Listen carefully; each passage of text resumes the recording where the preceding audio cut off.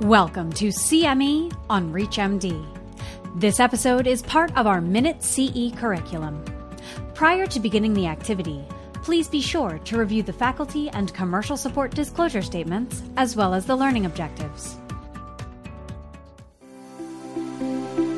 Hello, my name is Nikhil Khushalani. I'm a medical oncologist in cutaneous oncology at the Moffitt Cancer Center in Tampa, Florida.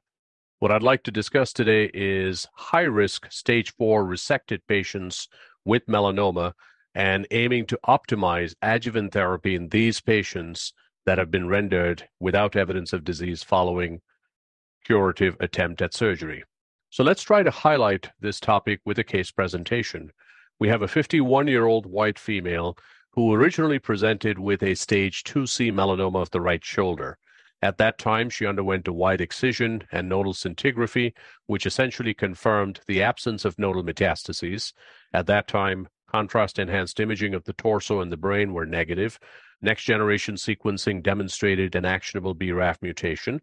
And after an informed discussion with that patient, she elected to undergo observation rather than receiving adjuvant immune checkpoint inhibitor therapy, and she was followed with cross-sectional imaging every 6 months.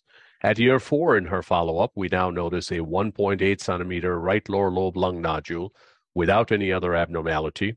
Brain imaging repeated again was negative, and she undergoes a minimally invasive thoracotomy, given that this was a solitary site of likely metastases and a long disease-free interval or relapse-free interval. Final pathology confirms metastatic melanoma, 1.6 centimeters, negative margins were obtained. So the key question on the table now is, with this patient now with resected metastatic disease, or I will use the term loosely, resected stage 4 disease that has now been rendered without evidence of disease, is there data to tell us or help us make decisions on postoperative therapy, or should we pursue expectant observation? So I think to try and answer this question, one has to first understand, how do patients with resected stage 4 melanoma fare? And this was an older trial, SWOG 9430, which essentially looked at initially 77 patients, but the ones who were included in final analysis based on eligibility and being rendered disease-free by complete surgical resection of their oligometastatic disease were 64 patients. And these patients essentially formed the primary analysis. And as you can see here on the top left graph, the 6-month estimate of relapse-free survival was 45%, and the 1-year estimate of overall survivorship at the bottom right was 75%, telling us that a quarter of patients, unfortunately, had already succumbed, likely either to recurrent disease or due to additional medical comorbidities. When one looks at median relapse-free survival on this trial, it was about 5 months. But importantly, as you look at the survival curves, the overall survivorship anticipated in the study at 4 years was about 31%. So this tells you that surgery can actually cure a small percentage, but the risk for relapse remains extraordinarily high. Despite this very high risk of recurrence, most of these patients have never been included in previous adjuvant trials of melanoma, though some of the more contemporary trials have now recognized this and routinely will include and potentially stratify these patients within modern-day trials for immunotherapy. The first among these was Checkmate 238, which examined the role of adjuvant nivolumab in patients with resected stage 3B, 3C, or resected stage 4 disease, and this was based on AJCC version 7 classification, randomizing them to a year of nivolumab administered every 2 weeks versus ipilimumab administered every 3 weeks for 4 doses, followed by maintenance therapy for up to 1 year. And the primary endpoint for this trial was relapse-free survival, with secondary endpoints of overall survivorship as well. And in multiple iterations of this trial that have either been presented at various meetings or in publications, starting with the New England Journal of Medicine, this trial clearly showed an improvement in relapse-free survival with adjuvant nivolumab compared to adjuvant ipilimumab.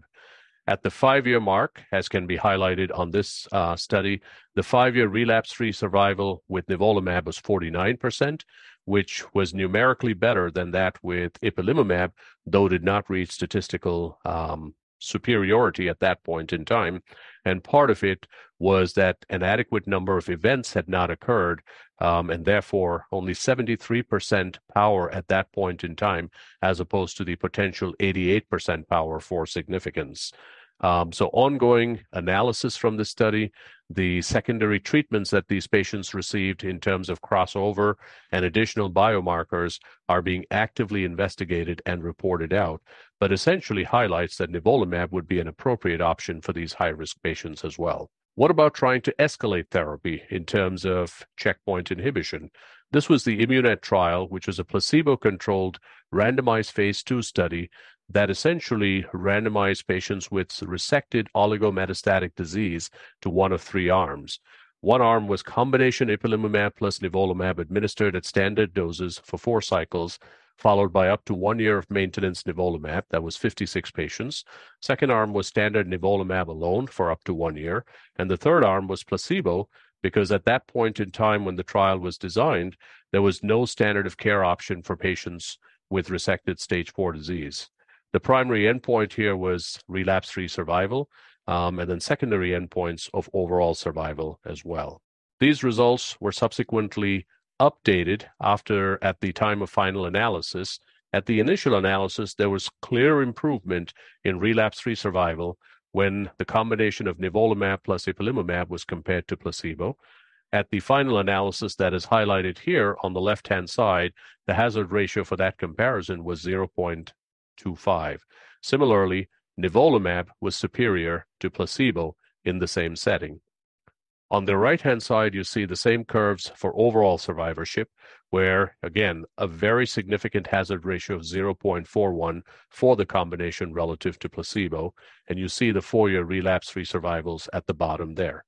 What is really important to take away here is high rate of grade 3 and grade 4 adverse events with that combination arm, as one would expect, and 62% of patients discontinued combination therapy secondary to toxicity. So it really becomes important to risk balance this toxicity relative to what the risk of recurrence would be and what the patient could potentially tolerate, since both options would be very reasonable. At our center, in conjunction with the New York University, we did a trial that looked at alternate dosing of ipilimumab plus nivolumab, utilizing a lower dose, as can be seen here in cohort 5, though only 20 patients in those two cohorts, 4 and 5, and then separate cohort of cohort 6, also utilizing a lower dose of ipilimumab with standard dosing of nivolumab as induction therapy, followed by maintenance treatment for up to 1 or 2 years of therapy. In the modified arm, 35% of patients required discontinuation in our study, and the 5-year relapse-free survival across the entire cohort was 71%. Again, the caveat here is a small study limited to 2 institutions, and therefore whether or not this would be an appropriate dosing regimen remains to be investigated further in a more prospective manner at this point in time. So going back to the case, clearly a high-risk case, an individual that has relapsed after 4 years of therapy, and one needs to make a decision whether consideration to adjuvant nivolumab based on checkmate through 238 or combination IPI plus nivo based on ImmuNED are appropriate options for these patients to reduce their risk of relapse. Toxicity with combination therapies can certainly be prohibited, and therefore shared decision-making with the patient is really important.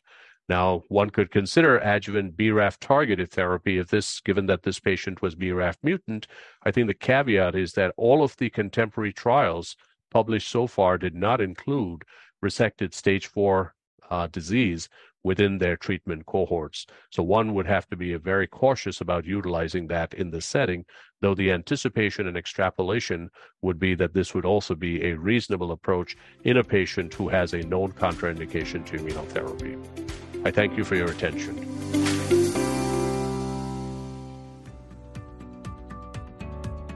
You've been listening to CME on ReachMD. This activity is jointly provided by Global Learning Collaborative, GLC, and Total CME Incorporated. To receive your free CME credit or to download this activity, go to reachmd.com/CME. Thank you for listening.